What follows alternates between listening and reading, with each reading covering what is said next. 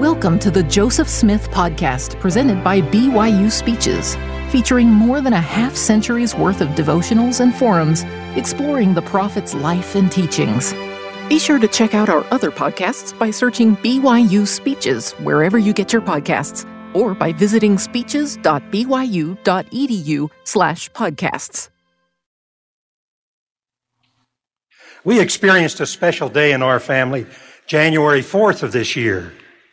My brother had organized a birthday party to celebrate the 200th birthday of Gustavus Adolphus Perry. I'm certain we were the only family in the country celebrating a birthday for one who was born 200 years ago. Gustavus was the first member of our family tree to join the church. He was baptized in 1832. The Perry family history records this remarkable event. On a beautiful farm in the state of New York, Gustavus Adolphus Perry and his good wife, Eunice Wing, with their sons, Orne Alonzo, Lorenzo, and Henry Elisha, and their daughters, Rosalie Elvira, Elvina, Amanda, and Lucy, were very peacefully and happily living. Close to the beginning of the year of 1830, we do not know the exact date. One evening, after a light snow had fallen, the family was all in for the night. It was dark, and the latch string had been drawn in so that no one could enter the house. Then suddenly, without warning, a stranger came into the home and greeted the family with these words, "God bless you." He spent the night explaining the principles of the gospel and told them of a new book called the Book of Mormon and quoted passages from the same. He then told them on what pages they would find the quotes he had just given them, and soon elders would come to their door to visit them. The messenger disappeared in the morning just as suddenly as he had appeared the night before, leaving no tracks in the freshly fallen snow. They inquired of their neighbors who had seen him. No one had. No trace of him could be found. This good family was ready for the gospel when the elders came to their door and they joined the church in that year of 1832. The Perrys were like other families that joined the church in the early 1800s. They moved from their home in upstate New York to Ohio, then to the gathering in Missouri. Forced to leave their Missouri home, they moved to Illinois.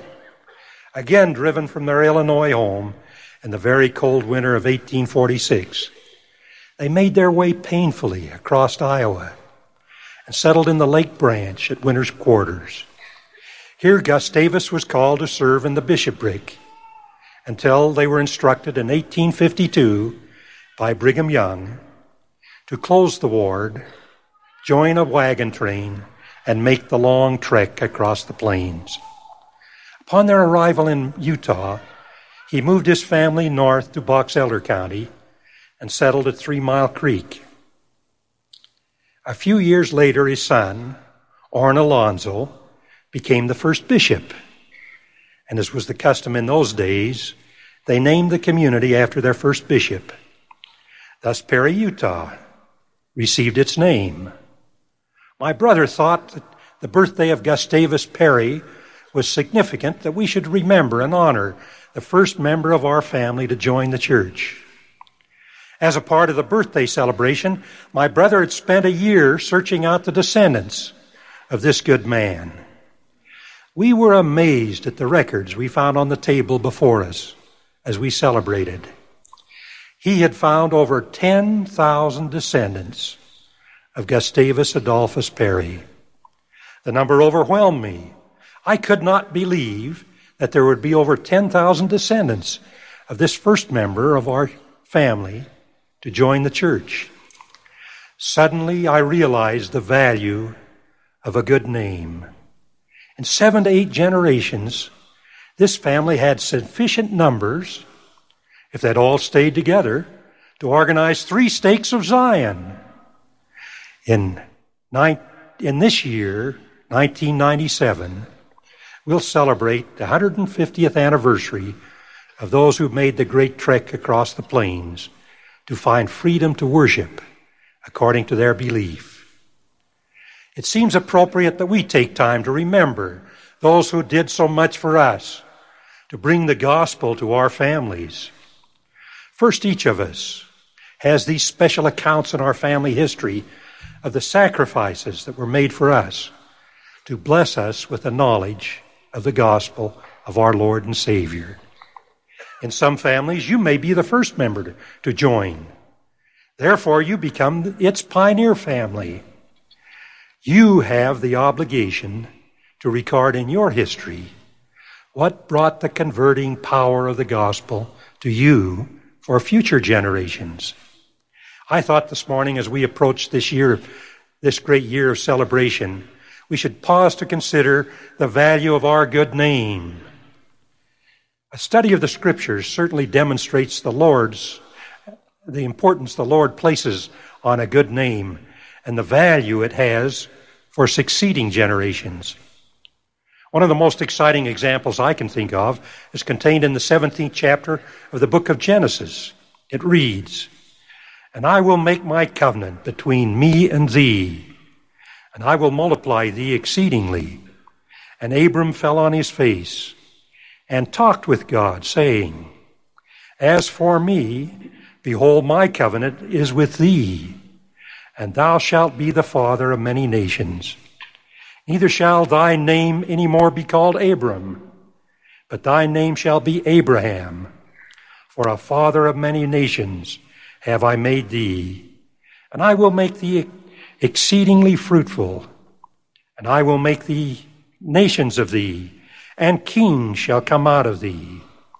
And I will establish my covenant between me and thee, and thy seed after thee in their generation, for an everlasting covenant, to be a God unto thee, and to thy seed after thee." The same promise was given to Abraham's son Isaac. When his wife Rebekah had no children, Isaac entreated the Lord in her behalf. She was blessed of the Lord and gave birth to twins, Esau and Jacob. Esau, the great hunter, an outdoorsman. The Scriptures record Jacob as a plain man that dwelled in a tent. Esau, in desperation, after coming in hungry from a hunting expedition, entreated Jacob to give him some food. And he sold his birthright to Jacob for the food he obtained. Later, Jacob was blessed by his father to have dominion and rule over people and nations. The blessing that Jacob received angered Esau when he found out his father could not give 2 birthright blessings. He became so incensed that it was necessary for Jacob to flee because Esau desired his life. En route to the home of his mother's brother, the blessing that was promised to Abraham and Isaac was given to Jacob. The blessing was that God said unto him, Thy name is Jacob. Thy name shall not be Jacob any more, but Israel shall be thy name. And he called his name Israel. And God said unto him, I am the Lord thy God. Be fruitful and multiply. A nation and company of nations shall be of thee, and kings shall come out of thy loins. And the land which I gave to Abraham and Isaac, I give it to thee, and to thy seed after thee I will give this land. When Jacob arrived at his uncle's place, he met Rachel tending her father's sheep. He assisted her in watering the flock. The Scriptures record that she was a beautiful maid, and Jacob loved Rachel, and arrangements were made for their marriage. He was required to work 7 years to receive her hand. You think courtships are hard in this day. At the end of 7 years, he approached his mother's brother for the wedding to take place, and was informed that it was the custom in their land that the first daughter be married before the second, and he was required to marry Leah, the older sister. At the end of 7 days of wedding feast, he was allowed to marry Rachel, but then had to work another 7 years to fulfill his indebtedness. Jacob's marriages blessed him with 12 sons. Great sorrow came to Jacob as Rachel died after giving birth to her second son, Benjamin. Added to his burden was the resentment his other brothers had towards Joseph, the oldest son of Rachel. For Jacob loved Joseph more than all his children. The feeling turned to hatred. And when the opportunity presented itself, his older brother sold Joseph as a slave, and he was carried into Egypt. The Lord blessed Joseph, and he prospered in the land of Pharaoh. And Jacob and his family fell on hard times, and they had to travel to Egypt to find relief from the famine. This led to a reunion and a great reconciliation between Joseph and his brethren. And he told them, "And God sent me before you to preserve you a posterity in the earth, and to save your lives by a great deliverance." Later, under the direction of the Lord, Jacob and all his souls of his house, numbering 70, traveled to Egypt to be with Joseph. Jacob was overjoyed to see Joseph again. The honor given to Jacob was that the Lord had caused his name to be changed to Israel, one who prevailed with God. And as we can see, this name of Jacob, changed to Israel, became a mighty, mighty great source in the land. But Jacob's name was now Israel, and the name that he was to follow. The Lord said unto him, "I am God Almighty. Be fruitful and multiply. A nation and a company of nations shall be of thee, and kings shall come out of thy loins. And the land which I gave to Abraham and Isaac will be given to you and your seed forever in this land." Later, as the time drew near for Jacob or Israel to die, he called his sons together and blessed him and their seed. Israel's posterity were blessed in many ways, each to receive an inheritance in the land after their return from Egypt. Reuben and Simeon and Levi, because of their unrighteousness, were passed over with the special blessings, even though to the third son, Levi, was later given the priesthood. To Judah was given the blessing that through his posterity would come the King of Kings, the Lord of Lords.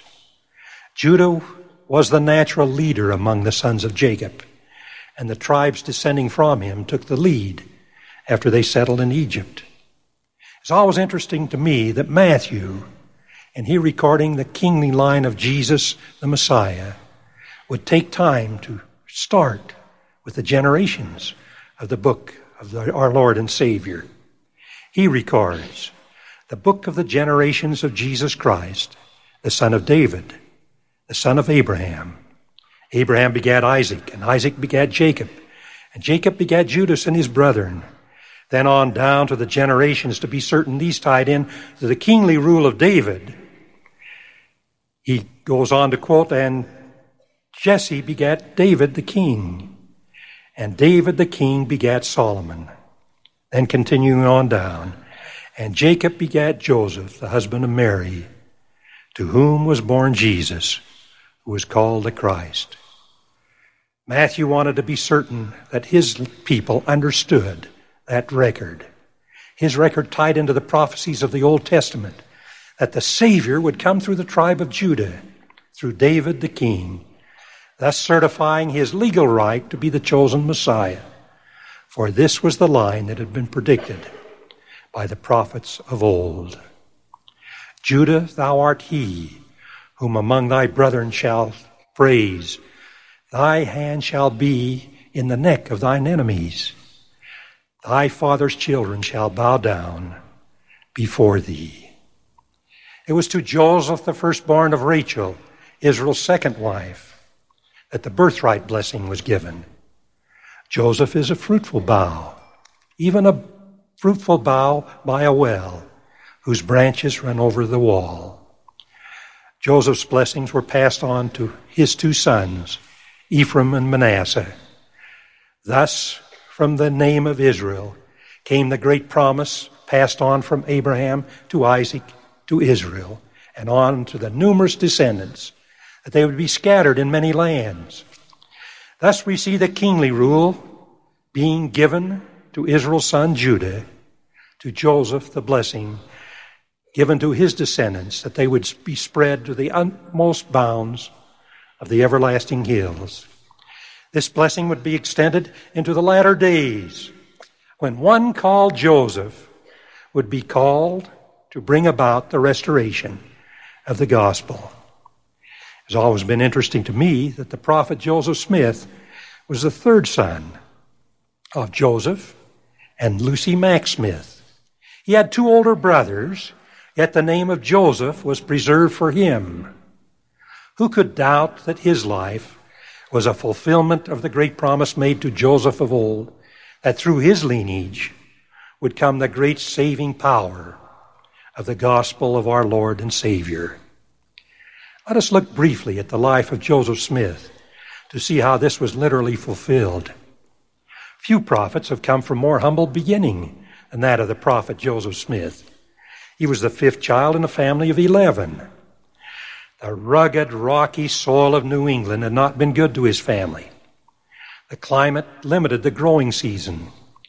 During Joseph Smith's early life, his family moved frequently, trying to find fertile soil for a suitable living.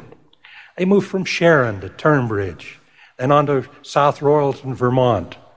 In 1811, they moved to a small community of West Lebanon, New Hampshire, and began, as his mother said, to contemplate the joy and satisfaction of our posterity that had attended our recent exertions.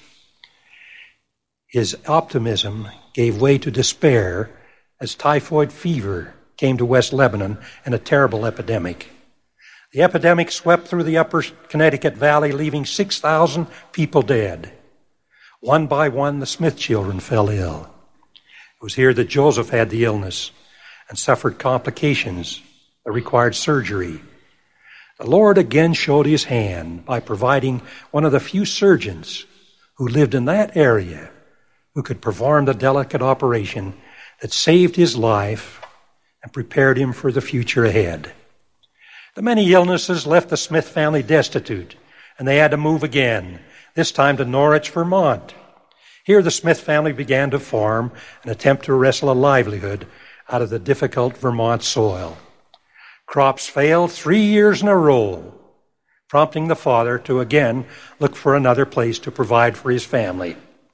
If any of you have tried to farm in New England, you know the problem. I tried for a few years to grow a garden, and all I could grow were rocks. Every time you would plow, only rocks would come up. His father heard of a land in upstate New York that had promise. He took what resources he had to pay off his debt and left his family and went to New York to explore the possibility of moving his family there. Once again, we see the hand of the Lord guiding them to the proper destination where the great events in church history would take place. It was in this location that his family settled down and the remarkable events occurred that brought forth the gospel that we have today. Out of this hard, difficult early beginning, Joseph Smith developed a great reliance on the Lord, trusting in him to gain the exceptional strength needed so that he could be used by the Lord to organize his church again on the earth. In order to organize the work, to begin this dispensation, the Lord needed a pure spirit, unlearned in the things of the world. He had to have one who could be taught by the ministration of angels. There was no earthly teacher equipped to give this training. He had to be truly sensitive to the Spirit, a quick learner, a young man of exceeding great faith enough to approach the Lord after being impressed after reading the epistle in James, which reads, "If any of ye lack wisdom, let him ask of God, that giveth to all men liberally, and upbraideth not, and it shall be given him." This inspired the young man. He took courage and went into the grove of trees and asked God to give him wisdom that he was seeking. This great humble petition of this simple young man brought forth a remarkable change in the thinking of manhood toward the very nature of God. This was the beginning of a whole series of events that occurred in his young life. Having been carefully taught by messengers on high, he was given the great privilege of bringing forth the Book of Mormon, and through miraculous means, it was translated and made available to the peoples of the world. Another witness of our Lord and Savior on earth to eliminate the great confusion that was existing among religious sects, even to the very basics of the gospel. He was called to be the first elder, and was called to be the instrument of the Lord in the restoration of the church of Jesus Christ again on the earth. The prophet's life was all too short, but the contribution he made will last into the eternities. His life was taken from him by a cruel mob on the 27th day of June of 1844. He had fulfilled the prophecy. Joseph, son of Joseph, had been prophesied in the Scriptures, had brought forth a remarkable work in the latter days.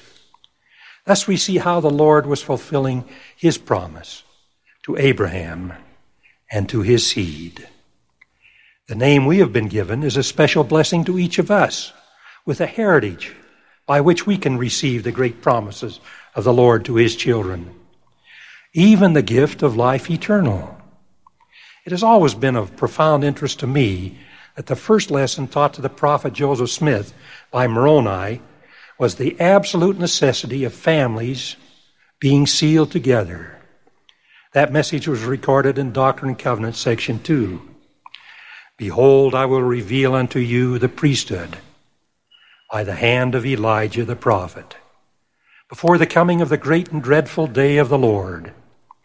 And he shall plant in the hearts of the children the promises made to the fathers, and the hearts of the children shall be turned to their fathers." Then this sobering line, "If it were not so, the whole earth would utterly be wasted at his coming." Think of that. The whole earth utterly wasted if we did not have that great sealing power. For how would our Lord and Savior reign on the earth? He does it by families, family units linked together. The mission of Elijah was the restoration of the sealing power to bind on earth that which would be bound in the eternities to come, thus making operative on earth the ability to perform the ordinances of the gospel for both the living and the dead. This made it possible for the eternal linking of families together. I have always marveled that when men and women understand the gospel and the eternal nature of this unit, how the spirit of Elijah works on them. It even spreads to those who do not understand this doctrine. Genealogy, they tell me, has become the number one hobby in the nation. The spirit of Elijah almost becomes a contagion among the people as it moves to unite family units together. Look at the wide acceptance of PBS and the number of stations carrying the program Ancestors that was produced right here at Brigham Young University. The Encyclopedia of Mormonism tells us this about the mission of Elijah. When Latter-day Saints speak of the spirit of Elijah, they mean at least two things. First, the promise of salvation made to the fathers has been renewed to the modern church. Second, The hearts of men and women have extensively been turned to their fathers, as evidenced by the dramatic growth of the number of genealogical societies, libraries, individual genealogical and family history research organizations throughout much of the world. For the members of the Church of Jesus Christ of Latter-day Saints, the spirit of Elijah is the spirit of family kinship and unity. It is the spirit that motivates the concern to search out ancestral family members through family history and on their behalf to perform proxy baptisms, temple endowments, and sealing ordinances.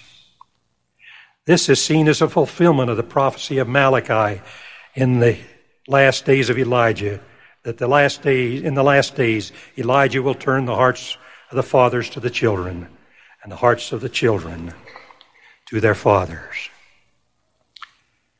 As we celebrate the 150th anniversary of the arrival of the Mormon pioneers as they struggled over the plains from winter quarters to the Salt Lake Valley, it is only natural that our thoughts would be turned to the history of our families and the sacrifices they made to embrace the gospel of our Lord and Savior. Way back in 1966, the church announced the priesthood genealogy program has been changed to family history. Today, it counseled members in this way. A family book of remembrance in Latter-day Saints' homes should rate as important, second only to the standard works. These family records are supplements to the Scriptures, aiding and teaching the gospel to the posterity of faithful members of the church. A knowledge of written testimonies and spiritual experiences of family members and of proved genealogies of the fathers serves to bind the hearts of the children to their fathers and help them understand the doctrines that pertain to the exaltation of the family.